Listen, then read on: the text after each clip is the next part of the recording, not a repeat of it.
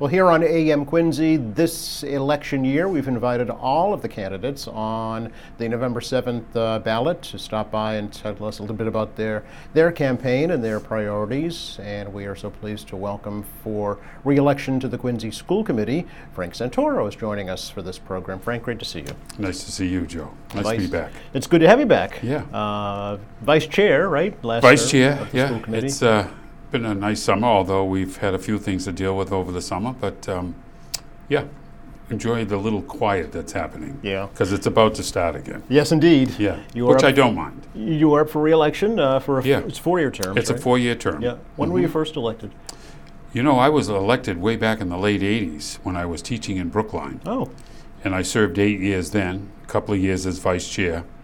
And then when I came back to Quincy to be the principal at Central, of course I couldn't sit on the school committee, so I left. And then rejoined 4 years ago after I retired from the Quincy Public Schools. Oh, okay, as principal of Quincy High School. As principal of Quincy High. Okay, and has it been what you thought it would be?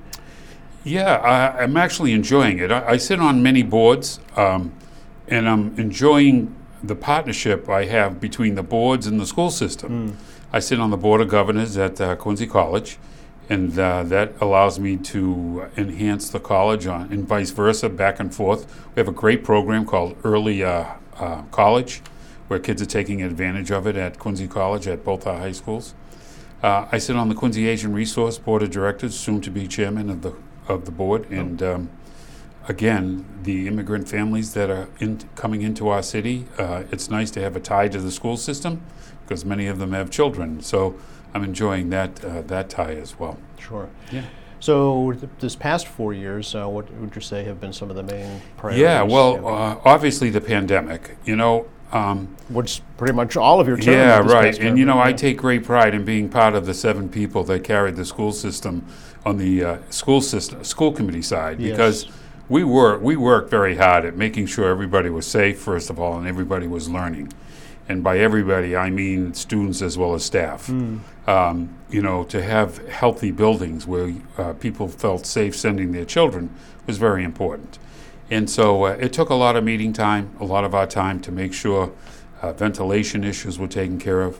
And then the mayor was kind to donate a lot of money towards the Chromebooks so that every child was prepared. A lot of professional development on our hardworking teachers that had to teach in a different way. So it kept all of us very busy through those 4 years. Happy to say that we came through it. And as you sit at graduation and you look and see where the kids end off going, it's proof that the system did well. And I was happy to be a part of that and make sure everybody was safe and everybody was learning. Yeah, as I recall, during the height of the pandemic, the school committee was meeting at least once a week. Yes, we were. If not more. Yeah. With our health department, making sure we were following their guidance. And it was not an easy time. Parents were unhappy. Their kids weren't in school. Some wanted them to stay out longer. Yep. The mask issue. It was a difficult time. And happy to say that we came through okay.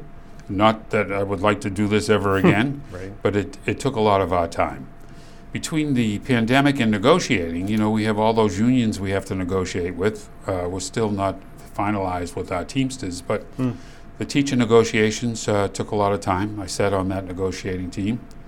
Happy to say that we've come to resolution, and that took a great deal of our time as well. Yeah. But came out with some good things. The teachers get some great benefits. The school system got a good benefit by parents now can look and see their children's grade. The teachers are opening up their grade books to our parents. Instead, you would have to wait till that midterm to see how your child was doing. Now they can do it on a regular basis. This is the Aspen program? Yes, that's a great benefit to parents. So we're happy to see that as well. Okay. So going forward, Frank, what would be your priorities for going term? forward, when you sit back and think, we could be as busy as today, as we've learned recently that Eastern Nazarene is taking on some immigrant families from Haiti, I believe. And to the school system, that means how many children and where are those children going to go? And we're in the process right now as we speak today to figure out the answers to those questions because those kids need an education as well. So that's going to be something that's pretty immediate. Right before we broke, we did a safety survey in all our buildings. So there are some issues that we need to address within those buildings, whether it's protocol for safety, routines, as well as equipment.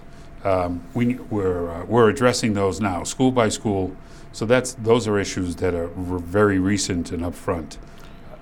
Question? There was an issue at Central, of course, with the student bringing the gun to school. Yeah, and a student who, when I was principal at Quincy High School, I used to meet regularly with the kids, because you got to tell kids that if you do this, this is going to happen. Consequences for your There are actions, consequences, and the child didn't mean to do anything vicious, but of course you have to pay attention to the rules. Right. And he's made a big mistake, the child, and it's too bad, because a bright child, and he has to face these consequences of doing something where maybe if we were up front ahead of time and made sure the kids understood the consequences for that action. Okay.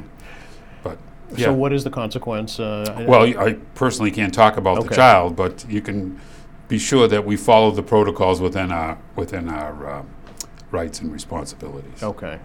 So going forward, how do you prevent that from happening? Yeah, well, like I said, we will be probably adjusting our protocols for what we do for safety. Make sure they're up to date. Make sure that the buildings are the safest they can be, and there are some things that we need to do for that. Entryways, ways to get in, ways to get out. Yeah. Metal detectors? Well, I don't know if we're there yet, but certainly it's something that we would talk about. Discuss. That's in our future discussions. Okay. So besides the families and the safety survey, I'd like to work with the QEA. This came out during negotiations of establishing a sick bank for our teachers. Yep. And I would like to try to do that with the teachers. I want to work in a partnership where we can meet in subcommittee and have their input as well. Okay. That's coming up. We've hired, as you know, a new EDI coordinator that sits on the superintendent's leadership team, Kim Conley. And we need to hire a staff that's more reflective of our student population. We currently have a majority of Asian students within our school system. And it's nice for kids to see that there are teachers just like they, and as well as our curriculum. We're trying to make sure that our curriculum aligns to what our children are. And also, we, when you think about hiring someone or aligning the curriculum, I had in the back of my mind the possibilities of a Chinese immersion school at one of the elementary levels. Oh, really? Nothing definite, but something we're thinking about having superintendent's team look at that. Okay, well, as you know, Milton Public Schools have had a French immersion program for years. That's correct. Sure. And so there are pros and cons. Okay. But I would at least like it studied and have some options presented to us as a school committee. Yeah. Okay. We have our two buildings up and planning. The DeCristofaro building's ready to open soon, another year, and we'll be open there. Means a great deal to our special ed population because of how we have to send kids out for their disabilities to be looked at. I think between that and the new Squantum School, so new school is going to take up some of our time on the school committee. I currently sit on the Squantum planning team. We've met a few times already. The staff has met a few times already. And so those are two more ventures that are coming up. Another issue I think is important is equity in all our schools. We have to make sure that in every building we're doing the same thing in terms of our curriculum, in terms of what we offer to students. We currently have a situation where our fifth grades in some of the schools are moved out of their elementary schools for room sake. I'm hoping that in the future we can address those needs building-wise. I know that the city has purchased St. Mary's, not to say that that's what it's going to be used for at this point, but it's an option. Yeah, okay. Staying ahead of issues in our facilities is important instead of reacting to things that break. I know that the mayor's department under Paul Hines is doing just that, making sure we're not going to have something happen when we could have prevented it. Facilities-wise, you mean? Facilities-wise. So those are all things that are current, being discussed. Yep. And come the first week in September, we dive into them. Sure. Yeah. Talk a bit about the The budget, if you can, the new budget for the school department. Yeah, well, as you know, it's like $137 million worth of funding. And, that's why I say during the negotiations times, it's tough. You want your workers to get the best deal that they can get. However, we also represent taxpayers. There's only so much in the pie. So sitting on those negotiation teams and making sure that we have a budget that we can survive with is important. And that takes a lot of going back and forth. So the contracts that when you negotiate are important to that budget because, as you know, probably the biggest piece of that pie, it could be upwards of 80% is salary. Yes. And so that's basically what happens. Yeah. Did the outside mediation help reach Yeah, an agreement? we sat with a couple of sessions with them, but there needs to be a better approach, an approach that's different than teachers starting where we can't get to, and then the city may be offering less than what we might be able to less. Okay. Something has to happen to stop that negotiation process because, it gets to the point where you're really asking for ridiculous things that we can't fund. And it takes time. It takes too much time. The mediators did help in a way. They did bring reality to the session. We were stuck on a couple of points, one being the grade book. Now that teachers have to open up their grade book, that's a great thing for parents, and I'm happy to see that the teachers were willing to do that. The other thing was maternity leave. And, there's a cost to everything because when you do take maternity leave, you have to hire somebody to take that person's place. So there is a cost to it. Sure. However, we came up with a pretty good deal where teachers can use their sick days. That's all well and good unless you're a new teacher. Right. Although we thought of, during the negotiation sessions with our mediator, we thought of a way we could do that. We gave them credit so that when they do have their days, they'll be able to take away days. So that helped solve the contract as well. In terms of staffing, how is the school system Quincy situated? Public Schools does okay in getting staff, but like I said, I would like to see it more reflective of our student population. Right. To do that, Kim has to go out and try to seek ways to get those people to apply that reflect our kids. But I think Superintendent Mulvey, department heads at the high school, Aaron Perkins, have been very busy making sure that all those seats are filled. Sure. Okay. You mentioned the Christopher Early Learning Center. So I believe the mayor said that's probably about a year and a half away. That's still. correct. How will you determine what students are eligible? Yeah. Well, right now we have many students that might have a learning disability, where we have to send them elsewhere because the city cannot provide the service to correct or to assist that disability. That could be upwards of $80,000 to $100,000 when you place those kids in those private placements. And so what we have to do... Per student? Per student, okay. Including transportation costs. Wow, okay. Not to mention the kids have to get on a bus at 6 o'clock in the morning and they don't come home till 6 at night if they're taking part in an after-school activity. Yeah, and all ages, right? All ages, yeah. So now we'll be able to handle some of those disabilities right here in our hometown, which is a great thing for parents. They don't have to put their kids on a bus. It saves in the expense of sending them to private placements. And it's great to have our kids take advantage of something that we can provide. Yeah, but how will you staff the new early learning center? They're talking about that right now. Okay. The programs that we have to offer have to reflect the kids within our student population, and then from there you'll design the program and the staffing. Okay, but specialized education, right? Specialized That's correct. Folks that need to teach these kids. Okay. Yeah. Is there funding for that? There is now. Okay. Yeah. Well, we get federal funding as well as state funding for all our programs, and that's included in the budget. However, the transportation cost and the private placement cost outside always threw us for a loop. You get new families that move in, and all of a sudden you're providing another $100,000. I see. Because the student needed a service. Okay. So there's always that funding issue. Yeah. So that part of it will be saved, right? Hopefully. The transportation. Hopefully. Parents don't have to accept that either. Right.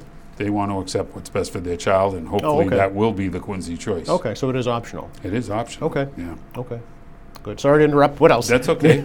Yeah. So, that I think between that and making sure our buildings are safe,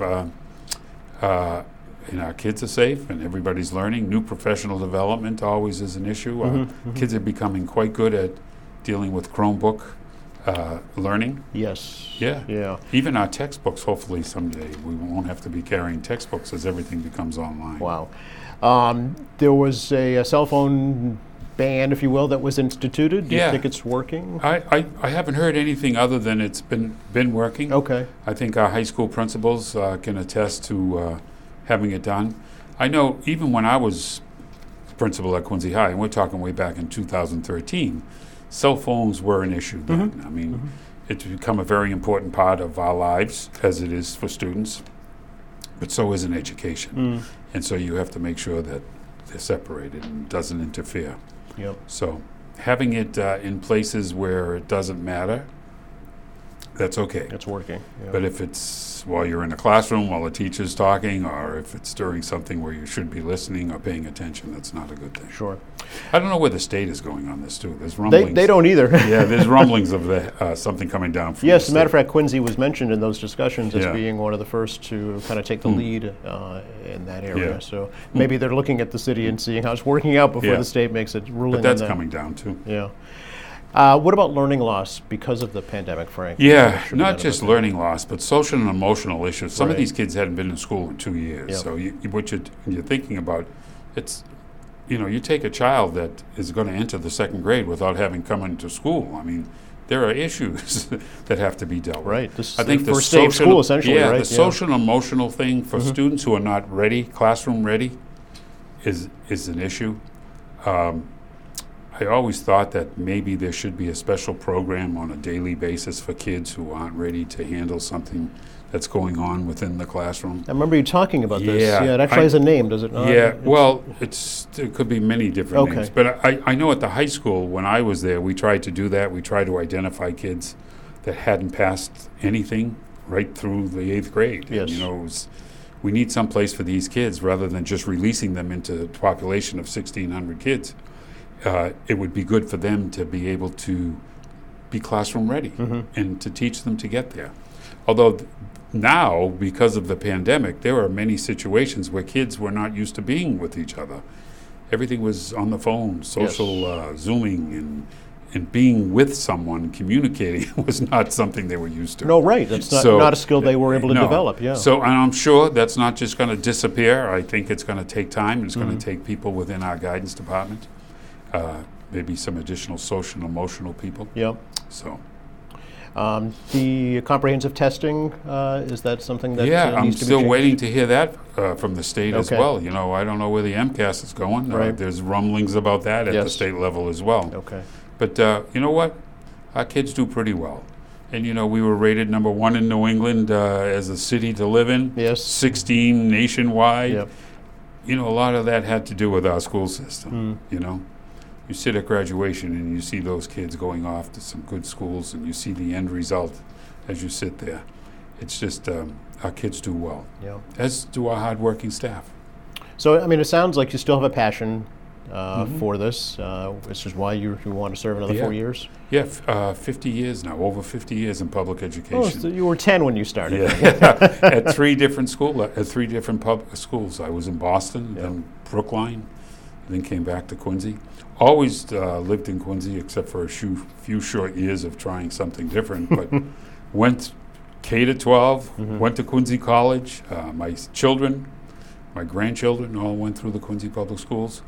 That combined with my knowledge of public education as a classroom teacher and administrator, I saw things the way they should be done and the way they shouldn't be done, and I think I can bring a lot to the table that way, as well as my board of partnerships and affiliations. So All right. I still have something to offer, Joe. Sounds that way. Anything else you'd like to share with folks right now? No, just that hopefully I'll gain one of, people have 3 votes for school committee. right. I'm only asking for one of them, and hopefully you'll allow me to continue on what my passion is and offer what I have to offer to keep us a number 1 rated school system. All right. Well, thanks for stopping by and talking with us, and we wish you the best. Thank you, Joe. I You're appreciate welcome. it. And thank you for watching us here at AM Quincy. I'm Joe Catalano. We will see you next time.